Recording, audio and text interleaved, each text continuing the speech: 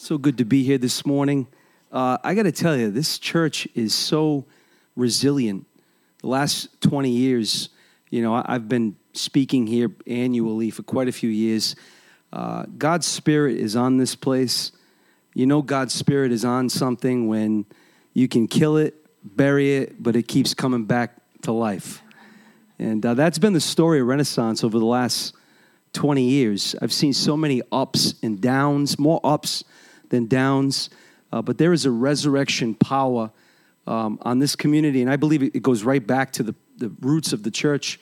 It's very Genesis. I remember meeting in the Columbus Theater in January 2003. The heart of your pastor is the heart of God, and I'm believing for great things in your future. Amen?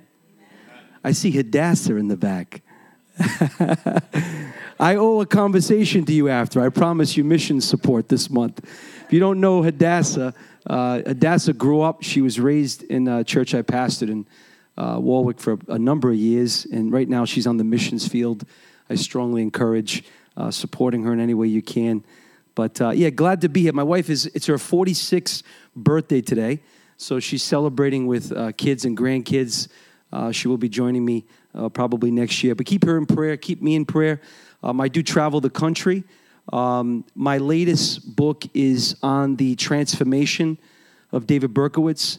I performed a 100-hour, 34-session, non-clinical case study on David Berkowitz, where we defined some of the mental health factors that were behind his 15 shootings back in the 1970s, as well as 1,400 fires that were lit all through New York City, as well as a stabbing. But then he gave his life to Jesus Christ in 1988, and the son of Sam became a son of God. Jesus saved psychopaths too, amen? How many believe that? If the gospel is not powerful enough to save and transform a psychopath, then it's not the gospel of Jesus Christ. Amen? That book is actually being released, ironically, this week. The advanced copies are for sale next week at my next church in Cranston, Rhode Island, Praise Tabernacle. But it'll be online on Amazon October the 10th. I'll be on the 700 Club. I'll be their first guest. CBN is flying me in October 9th, 10th, and 11th. I'm doing a few of their shows. But on the 10th will be the actual release of the book. I do strongly encourage you, if you could maybe watch the show, keep me in prayer. I believe we're living in a day and age where there are 13 mass shootings a week in the United States of America, and people are looking for answers. They're trying to understand what's happening.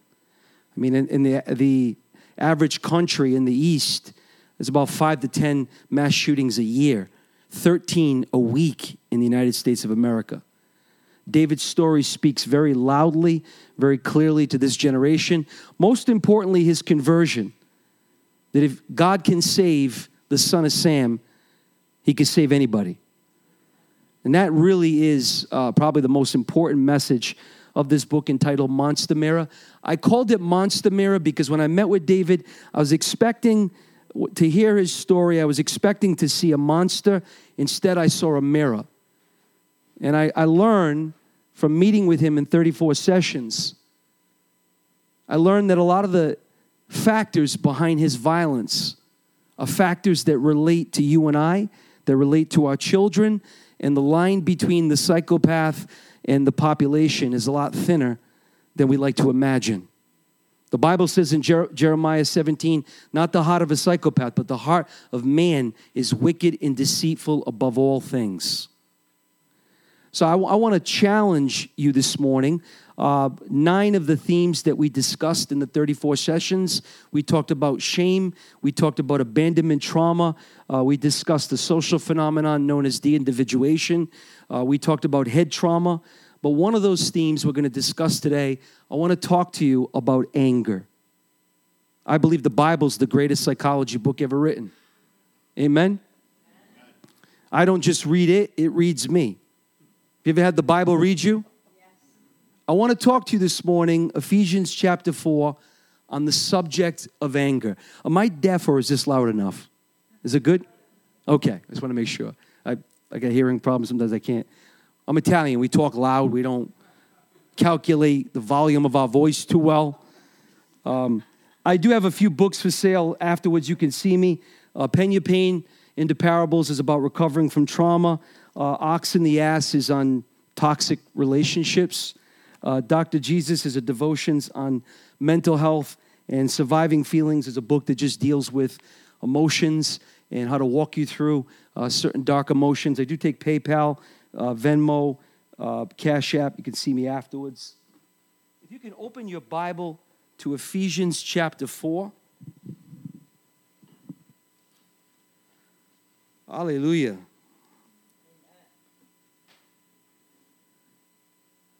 Your pastor was so instrumental in my discipleship. I really learned to pray through being around Pastor Scott. I learned to seek Jesus. I learned to love his word. And this morning we're going to look in the word of God, and we're going to pray the word of God looks into us. Father, we thank you for your word. We thank you that your word is a mirror of our soul. It confronts the sinner in us, the image of Adam. It unlocks the winner in us, the imago Dei, the image of God. I pray this morning the word would look into our hearts. I pray those that are here that have anger, and those that are here, anger has them. I pray by the end of this message, the word of God would do a work inside our hearts. Make us like you, Jesus. Meek, self-controlled, powerful, but under the control of the Holy Spirit. Jesus, the first time you came, you looked like us. The second time you come, may we look like you. Make us look like you this morning, we pray. In Jesus' name, amen. Ephesians chapter 4. As a PhD, many of you have, higher education. You understand data collection, sitting with David for 34 sessions, 100 hours, conducting what's known as thematic analysis, where you're looking for themes that surface. And certainly for a man that's gunned down 15 people, that's lit 1,400 fires, anger was one of those themes. I had the opportunity not just to hear David's story, the old David, the David that grew up in the Bronx, New York, same neighborhood where my stepfather who raised me was from, the Soundview section of the Bronx. I not only heard David's story on his anger before Christ, but I had the opportunity to watch him as a believer, as a son of God, navigate through anger in the present. Because being a Christian for 35 years, as you know, it does not immunize you from anger.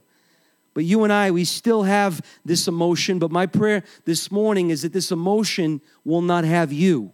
Because there's a big difference between having anger and anger having you. Ephesians chapter 4, the Apostle Paul is speaking to the church. He's not speaking to the unbeliever. And he says in verse 26, he says, be angry, but do not sin. Somebody say, be angry, but don't sin. Don't let the sun go down on your anger, and give no opportunity. Other verses say, give no foothold, no place of occupancy, no opening to the devil. Now, like I said, I'm an Italian American, so anger is my love language. I can't tell you how many times in my 45 years of living on earth that the neighbors have called the cops on my family. The cops show up and they say, is there domestic violence happening here? And we say, no, we're having dinner.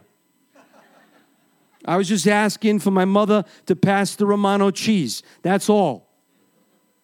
Now, my wife is Italian too, but she's very even-keeled. She's just a very pleasant personality. Hardly anything bothers her. I don't know how she does it, especially living with me. I wake her up at 3 a.m. She hears me goggle in the bathroom. She hears the milkshake blender, and she never gets aggravated. I said, Alicia, how is it that you never get upset? She said, real easy. She says, when I get upset, how I vent, I like to wash the toilet bowl. It makes me feel better. I get a toothbrush, I wash the toilet bowl, and I let all my anger out. I said, how's that work? She says, your toothbrush.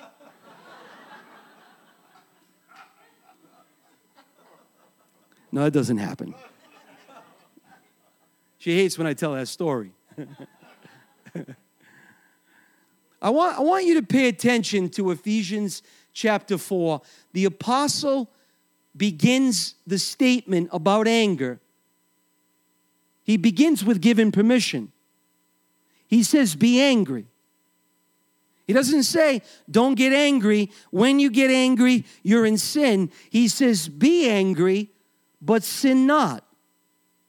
I want to spend some time just on the prefix of this verse before we even touch the suffix. These first few words, it's as if Paul is sanctioning the emotion. He's telling us the sin does not lie in the emotion, but the sin lies in the motions. In fact, to get angry is human. To be angry is human, but to manage that anger is divine. Anger itself, the emotion, is not a sin. May I submit to you that anger is not the effects of Adam's fall. It's affected by Adam's fall, but it is not the effects of Adam's fall. It is the outcome of divine design. There are 35 verses in the Bible that say God gets angry. You bear a strong resemblance to your Creator. You were made in His image. God gets angry. I get angry. You get angry. So anger is not a sin. Now, just that alone is liberating. Because some of us grew up in maybe homes, in church communities, where to be angry was forbidden, to get angry was taboo, and you internalize the anger, and impression without expression equals depression. In fact, there are people in here that you're depressed because you've had no opportunity to be angry. You've had no chance to get angry. God wants you to know this morning, you don't have to be sorry about being angry. Now, that is a liberating message, especially in a politically correct culture that tells you you have to be nice all the time. I'm not sorry about getting angry because the Bible says, be angry. Somebody say, be angry. You get a little nervous when we preach that verse. Usually they say, well, but sin not. We're afraid what's going to happen. But the reality is, anger must be expressed. In fact, there are Psalms in the Old Testament where the psalmist David is expressing his anger. He makes statements that are very uncomfortable for the modernized reader, the imprecatory Psalms, where David expresses his rage against his enemies, where he even says things like, may the infants of my adversaries be dashed against stones. I mean, we read that verse, we don't know what to do with it. Even the commentators don't know what to do with it. They usually say, well, David is prophesying the destruction of the Assyrians. David's not just prophesying. David is angry. But David knew that God could handle whatever he felt. He knew that God's shoulders were broad enough to deal with his emotions. This morning, if you're angry, you don't have to be sorry about feeling angry. And don't let anybody make you feel sorry about being angry. In fact, if the Apostle Paul says be angry, there must be some usefulness of the emotion. When God created the brain, He created the brain with a number of neurotransmitters. 2 of those neurotransmitters associated with anger, cortisol, adrenaline. There's a usefulness behind anger. In fact, may I submit that probably there'd be no headway in our society if people didn't get angry. Moses was angry when he looked at Pharaoh. And he said to Pharaoh, God said, let my people go. David was upset with Goliath when he looked at Goliath and he said, who is this uncircumcised Philistine to defy the armies of God? When you get angry, you get busy. Are you with me this morning? I wish to God some people would get angry. In fact, when you're enraged, you're engaged. I think some people are not angry because they're not paying attention. Some people are not angry because they're sleeping. Isaac Newton's first law of motion, everything is in a state of inertia until something provokes it, until something compels it to act. The word anger in the Greek is morally neutral. The term is defined in the Greek as being provoked. When Paul says be angry, he's saying be provoked. Some of us this morning need to be provoked. Can I get an amen? I get more done when I get angry. When you're angry, you're busy, you're moving. There's no movement. There's no advancement. There's no activity. There's no action until something comes along and it bothers you. It ticks you off. Listen, Jesus walked through the temple more like storm through the temple. He was not twinkling through the tulips when he flipped the tables over. Jesus was angry, and you and I, sometimes we get angry. There's a difference between having anger and anger having you. David Berkowitz, I've met with him for 34 sessions, and I've seen him upset. But I've seen the work of the Holy Spirit. I've seen the grace of God. I've seen a man who gets angry because he's human, but I've seen him manage that anger because he's filled with the Spirit. And God's will for your life this morning is when that emotion comes, that emotion would be submitted to his hands. It would be yielded to his providence, and he would use you in your anger for his glory. Somebody say, be angry, but sin not. Now, I believe that there is a place in God. In fact, the very word meekness, when Jesus says, blessed are the meek, the word meek in the Greek is a word that connotes strength. The word is pros, P-R-O-U-S. The Romans used this word to describe their war horses. Why would they call the war horses meek? Because a war horse is a trained animal. Unlike the regular horse, a horse is volatile. It reacts to stimuli pretty quickly. But a war horse, all of that energy is harnessed. It comes under the direction and the subjection of the master. If the rider pulls the strap to the right, the horse moves to the right. If the strap is pulled to the left, the horse moves to the left. When that anger is submitted to God, you and I become war horses. And I believe there are war horses in this sanctuary this morning. Blessed are the war horses, because they will inherit the earth.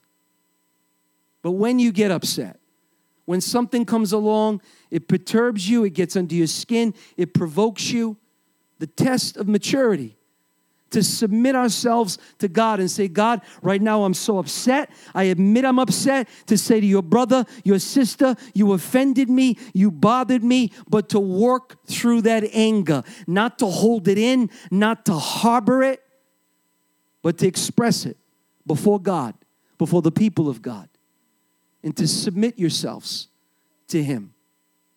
Now this morning, I want to talk to you about Ephesians chapter 4. And I want us to look at not just the anger, the emotion, but I want us to look at anger, the emotions. Two sins that Paul is warning against in Ephesians 4, because it is a greasy slope. It is a very slippery slope to have that emotion and that emotion not have you. In fact, Paul warns that in that place of anger, to not give the devil a foothold. I want to talk to you about erosive anger, and I want to talk to you about explosive anger. Erosive anger is that anger that eats you up. Explosive anger is that anger you blow up. I want to talk about the anger that's internalized, and then it comes to a point where the same anger that's eating you up, eventually you and I, we blow up. Paul says this phrase, Ephesians 4, very popular adage in the first century. It was usually used in the business world. Don't let the sun go down. Now, back in early days, before clocks, before watches, if a man was in the middle of a project, if he was working on some kind of undertaking, he would look outside, he'd watch the sun, and when the sun would go down, he would take that project and he would tuck it away. He would put it off for the next day. When Paul says, don't let the sun go down on your anger, he's saying, don't put it off. Don't tuck it away for the next day. Don't stuff it. Because if you tuck it away today, when tomorrow comes, you'll tuck it away the next day. And the more you tuck it away, the more you suck it up, the more that anger begins to eat you up. Erosive anger. The kind of anger that you suck it up. Now, I come from the suck it up generation. Anybody come from the suck it up generation? We didn't talk about feelings too much. I know Gen Y and Z and millennials, you got conversations about emotions with your parents. That didn't happen in my house. It was suck it up, buttercup. You don't like what you're eating for dinner? Suck it up. You don't like the bullies in school? Suck it up. You don't like the teacher's comment on your report card? Suck it up. And the more you suck it up, the more it eats you up. You keep letting the sun go down. You keep putting it off. The Bible says if you got an offense against someone, resolve the matter quickly. Deal with it before the sun goes down. Because if you keep sucking it up, it keeps eating you up. Now, how many grow up like I grew up? Well, you were told to suck it up. Internalize it. Keep it to yourself. Nobody cares about your feelings. Put them in a back pocket and sit on them. And you know, the more you suck it up, the more it begins to erode. In fact, Jesus speaks in Matthew 6. He says, if you're bringing your gift to the altar, you have a gift, whatever your gift is. If your gift is music and you perform on the worship team, if your gift is preaching and teaching, whatever your gift is, you bring your gift, and then the back of your mind, you remember you have some rift, some conflict, some feud. He says, leave your gift, go resolve the rift quickly, and then come back and bring the gift. Because God knows our makeup, that we cannot hold on to anger too long without it making us sick.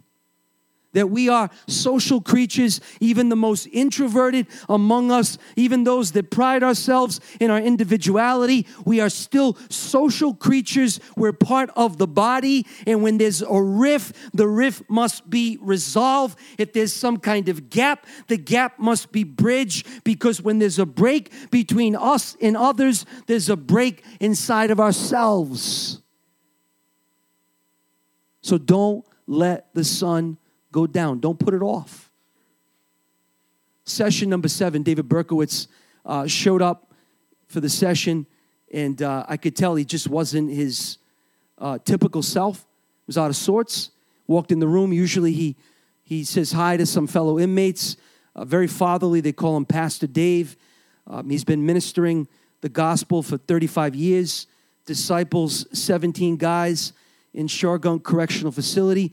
He responds to mail around the world, very pastorally, very fatherly. And he walks into the room, and I could tell he's just quick, hellos, doesn't really say hi to anyone. He sits down. Usually he settles into the chair like a man at a Thanksgiving dinner table. Now he's sitting at the tip of the chair. He's on edge. He's in fight-flight mode. I can see he's bothered. I said, David, why are you so upset? He said, that question you asked me, he says, I remember my therapist, Ms. Sosnoff, asking that when I was 7 years old. I'd visit her every Saturday. My mother would take me because I was so angry. I'd go in the back of her office. She had a toy chest full of toys. I would take out 4 or 5 female figurines. I would line them up against the back wall. 7 years old, I'd find a dart gun, and I'd shoot each of the figurines. He said, I was so angry, but I could never understand why I was so upset. I couldn't get to what was getting at me. And the therapist would ask, why are you angry, David? And now you're asking me, why am I angry? And it's such a challenge for me to understand what is at the bottom of this anger. He says, for years, anger was something I ignored, but now as a mature Christian, for the very first time, anger is not something I ignore. Now it's something I explore.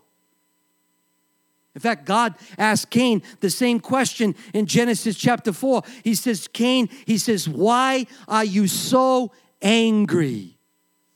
If God asks the question, he's not looking for information. He already knows the answer. This is not for God's sake. This is for Cain's sake. He's not asking for information. He's asking to elicit introspection. He's saying, Cain, look in. What's under the anger? Don't ignore it. Explore it. Anger is a secondary emotion. It covers up more vulnerable feelings. We know from looking at fMRIs when people are angry, studying those that are angry, that anger is a secondary emotion. It usually kicks in after some other more powerless feeling, more vulnerable emotion. Anger is a defense mechanism. So it is our job that when we get angry to stop and say, let me look in before I lash out. Usually when we're angry, we externalize. It's about people, places, things, circumstances, other people getting on my nerves, my antichrist boss, my narcissist ex-husband, narcissist ex-wife. It's always outside of us. But to take a moment and say, why am I angry? What is this covering up? What is happening inside of me? Unlike Cain, rather than lashing out, it's our job to look in. I said, Dave, why are you upset? I don't want to talk about it. About an hour into the session, David's a man who spends a lot of time in prayer, a lot of time in the Word, a lot of time journaling.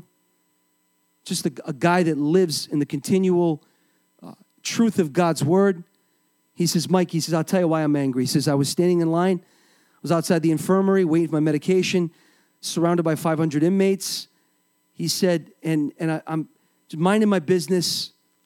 His name for him is so important, his reputation. He's worked so hard over the last 35 years being a testimony to other inmates. It cringes when he hears documentaries, movies, books written on the son of Sam. He says an inmate from the back of the line yells out loud, David, my girlfriend went online. She went on a website and you were ranked the #1 most dangerous guy in New York. Congratulations, the son of Sam. And he started crying and he said, I was angry because I was ashamed. He said the anger was a cover-up for the shame. He looked in and he expressed what he felt. He didn't harbor it. He didn't internalize it. He didn't externalize, blame people, places, things. He looked inside and he said, you know what? He said, shame makes me feel vulnerable. Anger makes me feel powerful. He says, every time I got shamed, I instantly got angry because I'd rather feel powerful than feel vulnerable. For some of us, anger is the psyche's bodyguard. It is the fragile psyche's bodyguard against shame, against fear, in some cases against guilt. I don't know what it is this morning that your anger is covering up, but the question this morning is not who is making me angry or what is making me angry, but the question is, why are you angry? Look in, because if you don't look in like Cain, you will lash out. Cain never answers God's question. Cain, why are you angry?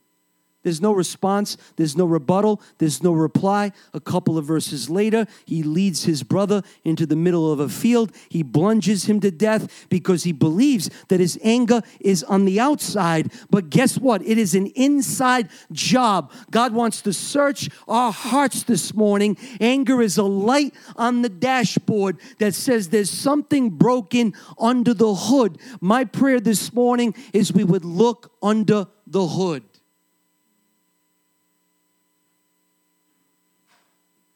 Anger works just like a drug.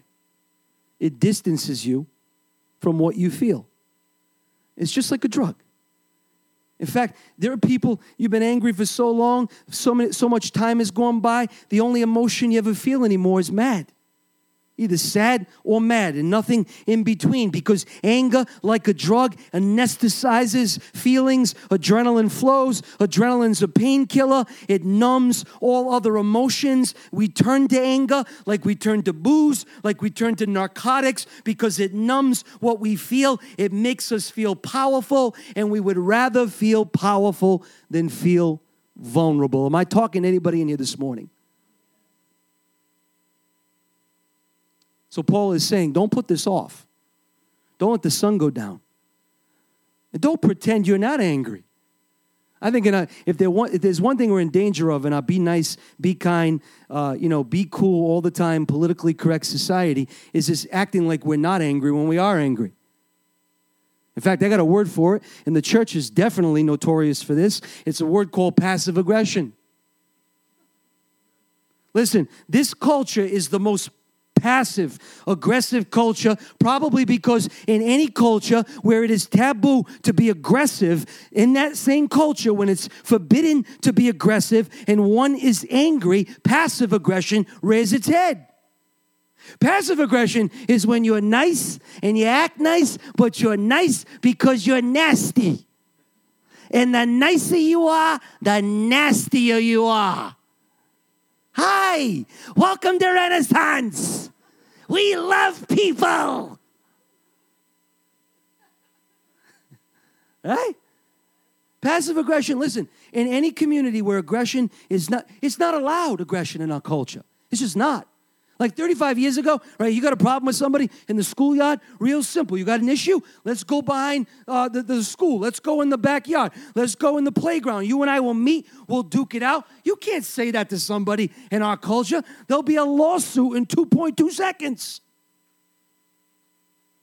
In any culture where aggression is taboo, especially in the church, passive aggression rears its head. Passive aggression is when I get back at you indirectly. I know how to get even without getting in trouble. I want to get even. So I buy you cheesecake, and I know you're lactose intolerant. I can't hurt you physically, so I destroy you socially. I gossip, I slander, I malign, I badmouth you. Can't hurt you physically. Can't puncture your eardrums with a number 2 pencil. It's what I really want to do. So instead, I socially sabotage you. I mean, what I'm talking about. This lady, she's a Christian woman, full of Jesus. She's got the shirt that says so. She works at the airport. And she's smiling, and she's got this obnoxious passenger, and he's swearing, hollering, yelling, and then he walks away. I guess he's upset about his flight, and the passenger's watching. He says, boy, you really handle that guy real well. He says, you're so full of Jesus. How do you handle him? She said, real simple. He's on his way to Chicago. His bags are on their way to Orlando. Passive aggression. God sees the heart, amen? Jesus dealt with this in his day. He told the Pharisees, he says, your face, you smile. He says, your lips, you say nice things, but your heart is a cauldron. It's stewing and brewing. It's looking for a chance to hurt people in the sneakiest, slitheriest ways. Passive aggression is just as wrathful. You can be just as wrathful being resentful as being full of rage. David Berkowitz, when he told me about his relationship with his parents, he told me how he weaponized silence against his parents for years, the silent treatment. Some of us use the silent treatment. We stonewall, ghost people, and it's our way of hurting them. Did you know studies show that when the brain of people is enduring some kind of silent treatment, that it responds to the silent treatment the same way it responds to physical injury? You can weaponize silence. Passive aggression.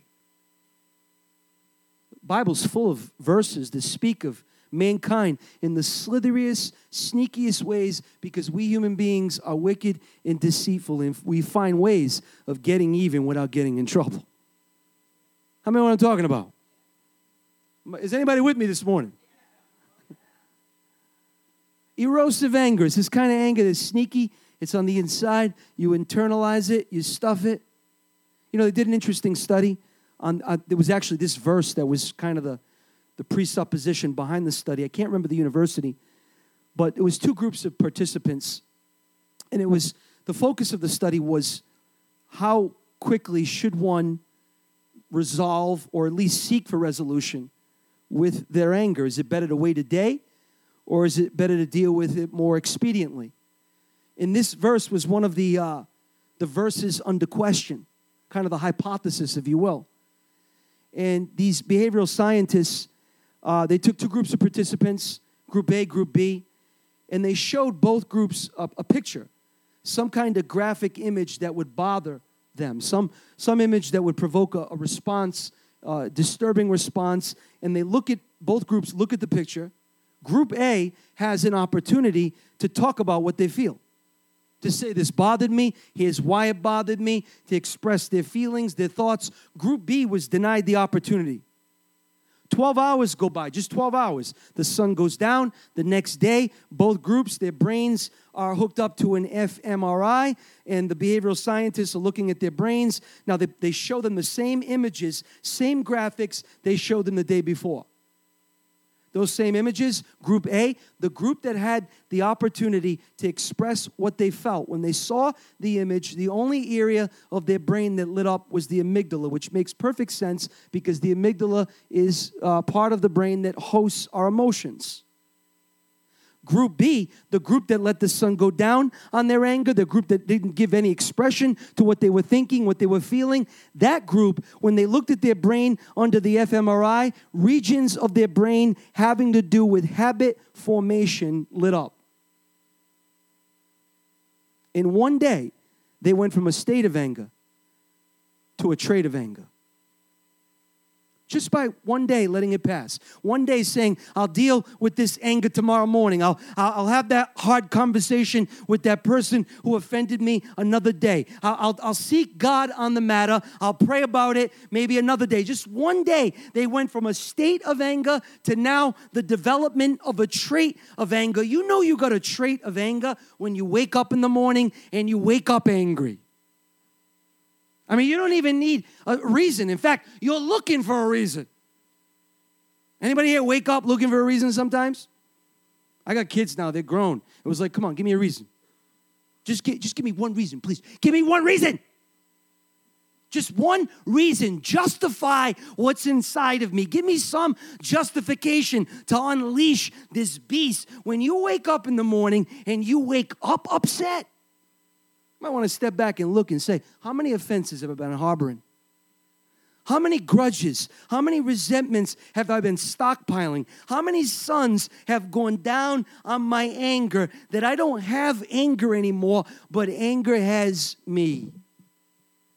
David Berkowitz, from 7 years old to 24 years old, when he was arrested in Yonkers after 15 shootings, was a ticking time bomb.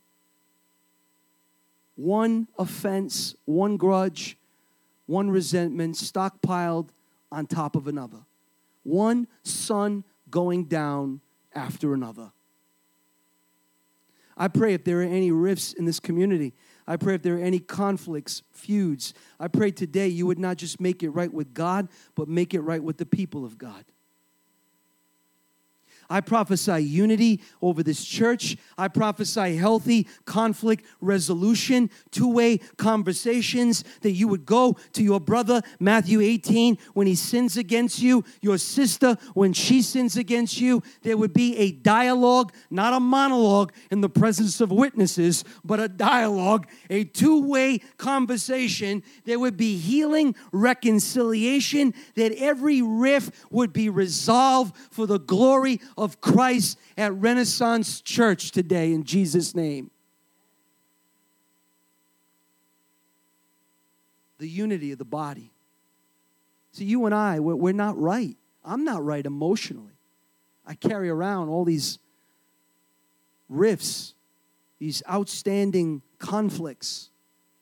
I pray today that you would put down the gift, resolve the rift. Don't let the sun. Now, it may begin like Jacob, with you wrestling with God and then facing Esau. It may begin in prayer and saying, God, right now it's just me against you and it's me against me, and I got to work this out with heaven. And once I'm done working it out with heaven, Lord, release me. Let me work it out with earth. Sometimes you work it out with heaven. You pray, you get before God, and you realize the problem has nothing to do with the other person. Sometimes the closure is in the prayer closet, and other times the closure is not just in the prayer closet, but it's somewhere in the pews. But I pray unity over this body. Because by hurting my brother, hurting my sister, I hurt myself.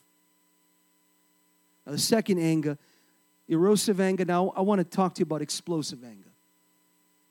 Paul in Ephesians 4 is introducing a second word for anger. The first term, anger, be angry, morally neutral. The second term, wrath, completely different term in the Greek, although some of the translations use the word anger twice. This is a completely different term. It's not morally neutral. It is iniquitous by nature. Wrath is explosive. Wrath is vengeance. Wrath is payback. Wrath is the need to get even. God says, vengeance is mine, just saith the Lord. Paul is warning against this kind of explosive anger, this payback, this need to get even. By the way, there's no getting even and getting ahead. If you're going to get even, you're not going to get ahead. If you're making your way along your journey and someone's behind you, usually there are people behind you when you're making headway. Anytime you've made headway in life, I guarantee you, there's haters, critics, jealous people kicking you from the behind. And if you're going to get even, that means you've got to take a few steps back. You've got to stoop down to their level of integrity. You can't get even and get ahead all at once. Wrath does not make sense. Wrath is bad math. It doesn't add up, because when you get even, it's at the cost of getting ahead. Wrath, explosive anger. Paul warns that this wrath, and he's speaking to the believer. He's not speaking to the pagan. He's not speaking to the unsaved. He says to the church of Ephesus, he says, this wrath, be careful. It can become a foothold. The word in Greek is a place of occupancy for the devil. Now, I know you're thinking, I'm a born-again believer. I'm filled with the Spirit. I can't be possessed by the devil. I agree. If you're a born-again believer, you're filled with the Spirit. God is the owner of the temple. You're the temple of God. His name is on the deed. He's the owner. Doesn't mean Satan can't rent some space.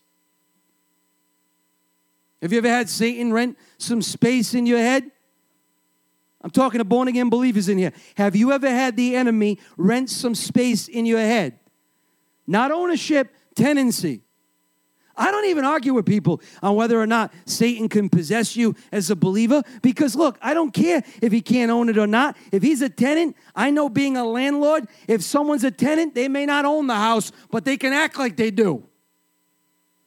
And if you get a bad tenant, it doesn't matter if legally in a court of law they don't own the house. You give them one unit, they take over the whole building. The enemy may not be able to own the temple, but all he needs is an inch, just a little space in your head, just one foothold, a place of occupancy, and eventually that anger won't be just a mortal emotion. It won't just be psychological. It will be diabolical. David Berkowitz said, Mike, and I know we're not all going to commit 15 shootings. I understand that. I get that. But he said, Mike, when I committed the crimes, it was like I was transfixed. There was an energy. It wasn't human. He said, it was like I was watching myself from the outside. Now, maybe you think I can't relate to that. I bet you can relate. You ever have a moment of anger? You say and do things that you would never say, you would never do. It's not your character to say and do these things. And when it's all over, do you know what you say? It's right there in your apology. The devil's hiding in plain view. You say this, you say, I don't know what got into me. What got into you? I don't know what possessed me. What possessed you? Yeah, I got carried away. Carried away? Carried away insinuates some paranormal energy that comes along. It whips up your irritation into rage. You say, do things that you would never say, never do, and you look at it afterwards in the aftermath. You wonder, what in the world possessed me? What got into me? I got carried away. Paul is warning in Ephesus. He's warning the church of Ephesians that anger becomes this opening, that the anger is no longer a mortal emotion. It's not just your fury, it's Satan's frenzy. You become a vessel from below, a pawn in Satan's hands. I make an argument in my book. I say, look, here's the deal. I say, look, if it was just anger, psychological, just a mortal emotion, just something that was in you and not something that's coming in you from the outside, if it was just mortal, why do you hate everyone? I mean, think about it. If someone bothers me, go up to the person, I straighten it out, maybe yell at them, holler at them, maybe even get even, take it to the furthest limit, get even. But when that anger gets deep enough, when it gets to a point where you don't just have it, but it has you, you don't just hate the person that offended you. Eventually, you hate everyone. Who is it that hates everyone? John 10:10. The thief has come to kill, to steal, and to destroy all mankind. At some point, someone else is in the helm. At some point, someone else is in the driver's seat. I'm just a passenger. It's no longer my agenda. It's his agenda. Eric Harris and Dylan Klebold, when you read their diaries, Columbine, contrary to popular opinion, they did not show up to shoot bullies that were harassing them. They showed up to kill everyone. They had bombs that didn't detonate, fortunately, that their goal, in their own words, was to kill all mankind. At some point, these mass shootings, all the destruction we see, this is not just a mortal emotion.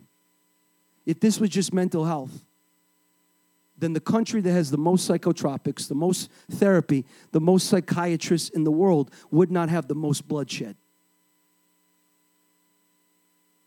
Yet 2/3 of the world believe in the demonic. In American culture, it's horse and buggy. 2/3 of the world accept the reality of a paranormal energy. America, we're so left-brained, our bodies tilt sideways when we walk. We're so rational. We see it as outdated, antiquated, horse and buggy. But there is more than just human emotion. There is a power that when that anger is left unchecked, when it's unresolved, when the sun goes down and you give place for that wrath, at some point, it's not mortal. At some point, it's diabolical. Now, my prayer is that we maybe spend some time looking under the hood. Why are you angry? Maybe you got to answer that question this morning. Maybe you can hear God ask that question. He asked Cain, Cain, why are you so upset? Talk to me. Look under the hood. Maybe you're angry because you're shamed. You feel shame. I can tell you when David said, Mike, I'm shamed. I feel shame. He started weeping. There was such relief. It was like a weight was lifted from his shoulder just to be able to articulate, just to identify the true culprit, to say, I'm only angry because I'm ashamed. Other people are angry because they're afraid. Every time you feel fear, right away, anger, it's the psyche's bodyguard. You go from being afraid to being angry in a second. It's like cornering in an animal. When that animal is scared, that animal becomes scary. Those that are afraid quickly get angry. Other people, it's guilt. You get guilty, you feel guilty, and right away you get angry. I used to tell my staff when I was pastoring, I said, when people feel guilty in the church, that's a very precarious moment. They're either A, going to own it, whatever they're feeling guilty for. They're going to own it and they're going to fall on the sword. Or if they're not humble enough, they're going to draw the sword and they're going to cut everybody else's heads off. They're going to blame. Because we rather feel angry than feel guilty. Guilty makes us feel vulnerable. Anger makes us feel powerful. So I want to ask the Holy Spirit to come into this moment, search our hearts. Start with this guy right here. Search my heart. I believe God might be asking you that question right now. Why are you so angry? And maybe up until this point, you've been externalizing. You really think it's somebody else. I had a guy tell me in the church, I said, Ron, we'll call him Ron. Ron, why are you so upset? Why are you so angry all the time? He actually said to me, he said, I'm not angry. People need to stop messing with me. Is it right? You're not angry? We're introspectively handicapped when we're angry. It's all out. But this morning, look in. Holy Spirit, we just welcome you. Search our hearts. See if there be any offensive way in us. I thank you for the testimony of David Berkowitz. You took an angry man and you made a meek man. Lord, he's 70 years old. He's going for parole in just a few months. And he said, Mike, it doesn't matter if I get out or if I stay here. Either way, may Christ be glorified. May Christ be glorified through our lives, God. May Christ be glorified through Renaissance Church. Lord, if there's any rifts in this body, if there are any gaps that need to be bridged, don't let the sun go down. Don't let another day pass. Don't put it off. Lord, we're going to look in before we lash out. Help us, we pray. Holy Spirit, search our hearts. See if there be any offensive way in us. And lead us into the way of the everlasting. In Christ's name, amen. God bless you guys.